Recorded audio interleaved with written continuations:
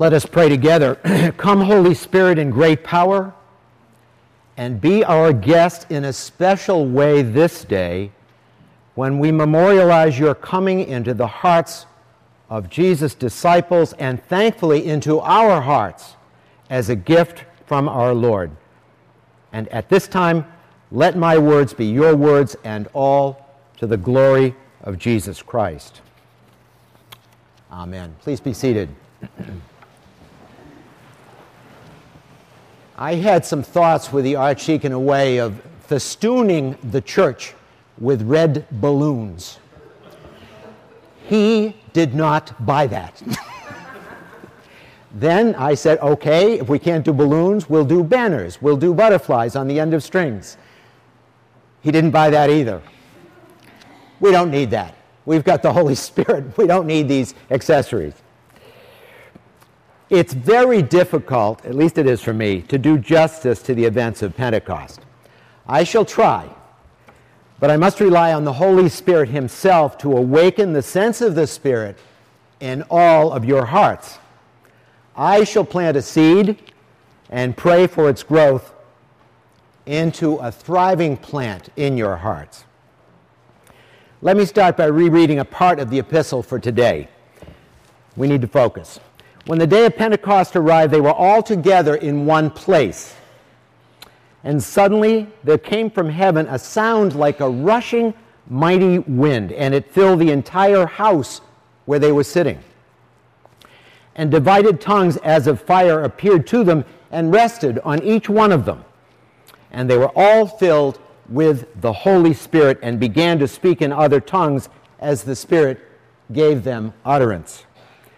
Now there were dwelling in Jerusalem Jews, devout men from every nation under heaven, and at this sound the multitude came together, and they were bewildered, because each one was hearing them speak in his own language. And they were amazed and astonished, saying, "Are not all these who are speaking Galileans?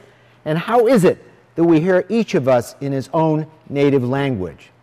Then there's, and I'll stop quoting there, then there's the list of different nationalities. We hear them telling in our own tongues the mighty works of God. Let me come at this in two parts. First, let me elaborate on some of the details of the event, and then secondly, what are we believers to do about it? As an introduction, I'd like to point out that Pentecost was not a new holiday created for the coming of the Holy Spirit. Indeed, no. It was the Feast of Weeks, also called Harvest and the Day of First Fruits.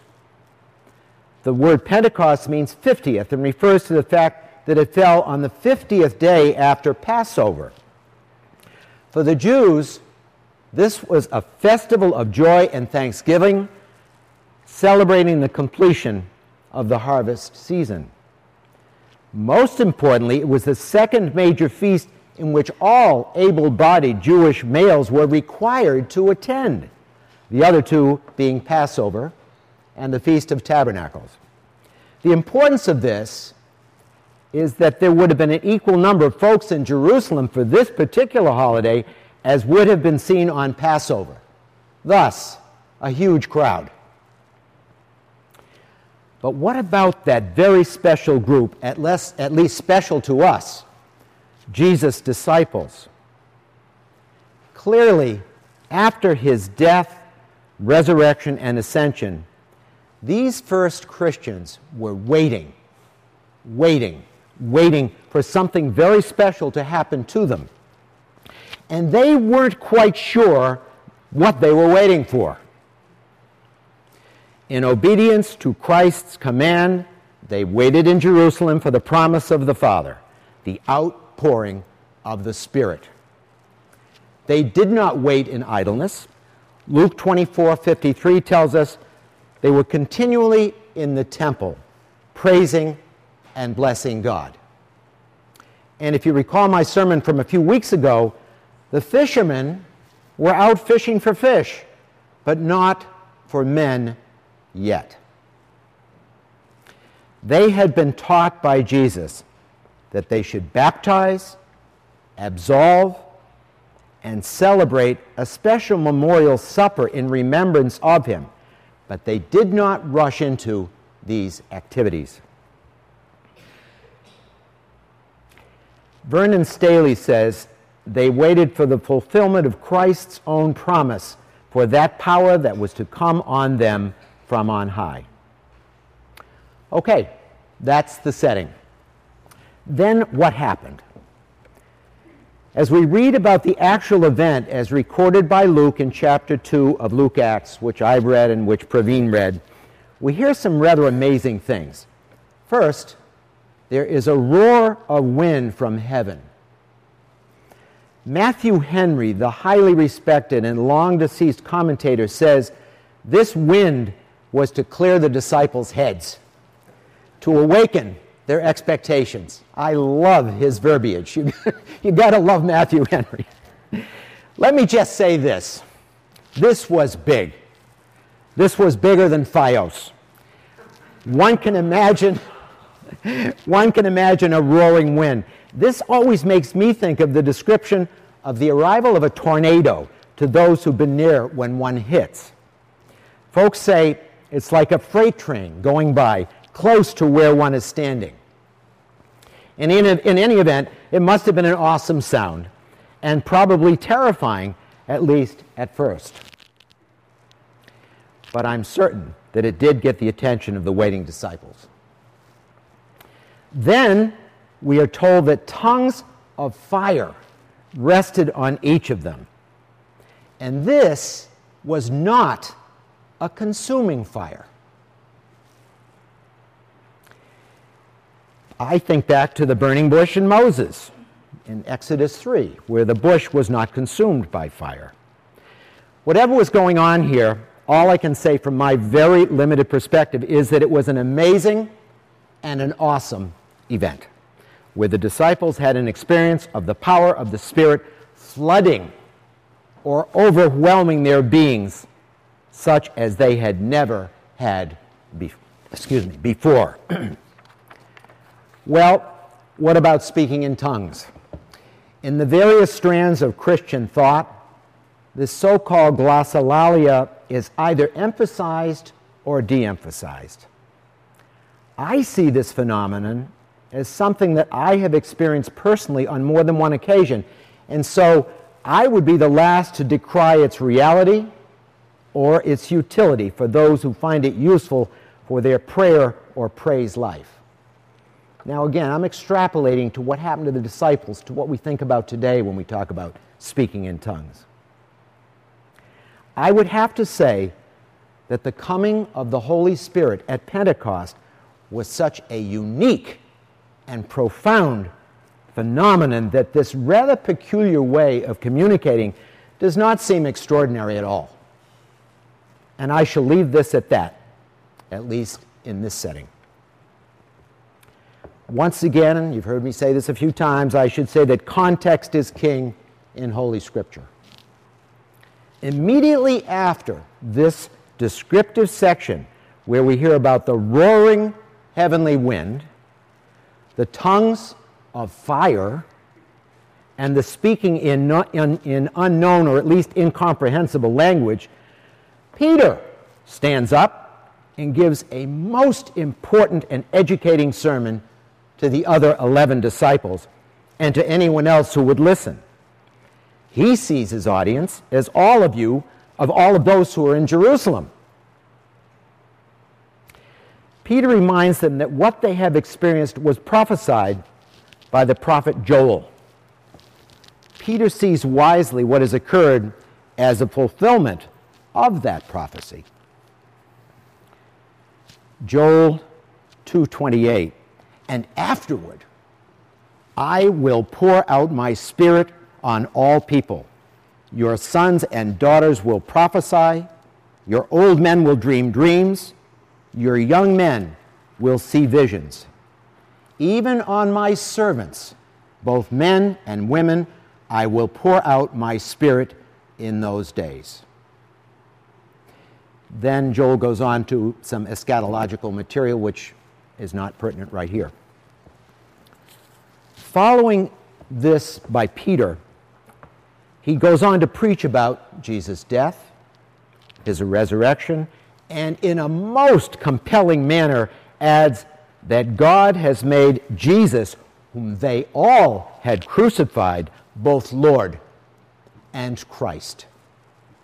I say compelling because the listeners were cut to the heart and asked what they should do about this situation. Peter responds with one of what I think is the most important commands in the entire New Testament. Repent and be baptized, every one of you, in the name of Jesus Christ, so that your sins may be forgiven. This should be listened to very thoughtfully by us today. It is as much meant for us as for the 3,000 individuals that were baptized and added to the crowd on that day. Well, that's enough about the setting and the unique insufflation of the Holy Spirit. Did I say insufflation? It is not my term, but the term used by the Anglican priest and theologian Michael Green. Some of you may have read Michael Green. There's kind of a windy sound to the term. I was talking to Bob and Father Andrew last night about that. And incidentally, before I go on, I should recommend Michael Green's book entitled, I Believe in the Holy Spirit. It's very helpful. Just what are we as Christ followers to take from this event? And what must be our response? Perhaps a little more clarification is in order. Let us first acknowledge that Jesus is the unique dispenser of the Holy Spirit. One cannot get him except through Jesus, or get to Jesus except through him. Remember that we had to wait for Jesus to ascend to his Father before Jesus and God the Father could together send the Holy Spirit to be our comforter and our counselor. It is very clear to me that there is an identity here between Jesus and this Holy Spirit. I wasn't going to mention this, and I don't want to take too much time, but I've many times come across the idea that the Holy Spirit is the comforter. And it's come to me that I don't think he wants us comfortable. And I'll let you think about that. He's a comforter. When we need him, he's there. We can ask for help. But he doesn't want us comfortable. We must recognize that Jesus could not stay with us here on earth. The work of Christ, as you've heard me call it, was for Jesus to become incarnate as a God-man, to volunteer to be crucified as an atoning sacrifice for all sin for all time, and to rise from the dead and ascend to his Father in heaven. In the days of his flesh, Jesus was limited by space and time, and he still had much to teach the disciples and to teach us. The Holy Spirit entering their and our minds and hearts, if we make room, will continue Jesus' teaching function. Michael Green again calls the Holy Spirit another Jesus. Now, I'm going to have to ponder that idea for a while, but I think you can get the idea that there is no complete autonomy for the Holy Spirit any more than there was for Jesus himself. Jesus and the Holy Spirit are two of the three parts of the triune God that we worship. And listen carefully to this. The function of the Holy Spirit was not to give some new revelation of his own. No. His function is to point to and bear witness to Jesus. With the arrival of the Holy Spirit, we are better off than if Jesus himself were here. The Holy Spirit comes and takes up residence within our hearts and minds and teaches us more and more about Jesus' personality and his paradoxical ways, and how, as the song has it, we can follow him more nearly day by day. And let us never forget that the coming of the Holy Spirit anticipates the parousia, or the parousia if you prefer. That is the second coming of Jesus. The kingdom came in great power this day and will never, ever be withdrawn. This is the so-called inaugurated eschatology. It's a hard one. Or more simply, the already but not yet. Jesus was here. Jesus did his work to reconcile us to God by atoning, but he is not here now. He will return, however, as he told us he would, and we all have that faith. I can't seem to get to what we should do in response to the Pentecost event, so let me sum it up in one word, and that word is mission. All of the Gospels have a commission for us of one way or another, and all in one way or another tell us that we must go to those that do not know and let them know the good news of salvation in Jesus Christ. Sinners, just like you and like me, can find salvation, and yes, eternal life, by accepting Jesus and his Holy Spirit into our hearts. And I do not mean to imply that mission needs to be outside the confines of Marlborough or of your own town or even of your own family. There is plenty to do to spread the gospel in the here and the now. Nowhere near enough has been done. Folks are starving for the good news, and unfortunately, many do not even know it. John Stott, whom I've mentioned many times previously, refers to the words of Archbishop William Temple, one-time Archbishop of Canterbury, about Jesus' words. No one can possess, or rather be indwelt by, the Spirit of God and keep that Spirit to himself. Where the Spirit is, he flows forth. If there is no flowing forth, he is not there. Stott comments that this link between the Holy Spirit and Christian mission is indissoluble. To neglect mission is to contradict the very being of the Spirit. And finally, Stott says, an essential mark of a Spirit-filled church is both its compassionate outreach into its local community and its serious commitment to global mission. And we ought to all reflect on that. And so, as my beloved Bishop Harvey would say, there it is.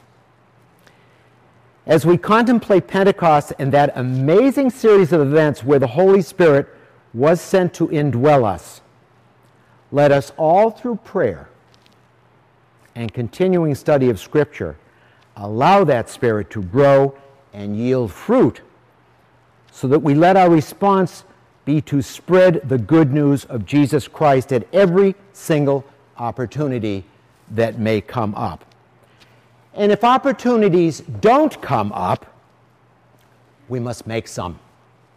Once more, walking across the room is a good start.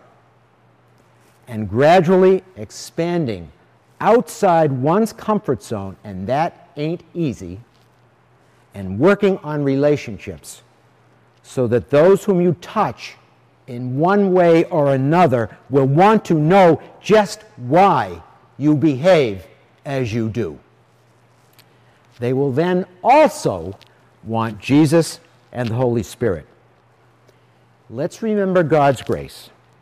All this is readily available and it's free of charge. Thanks be to God for his gift of Jesus Christ and his Holy Spirit. Amen.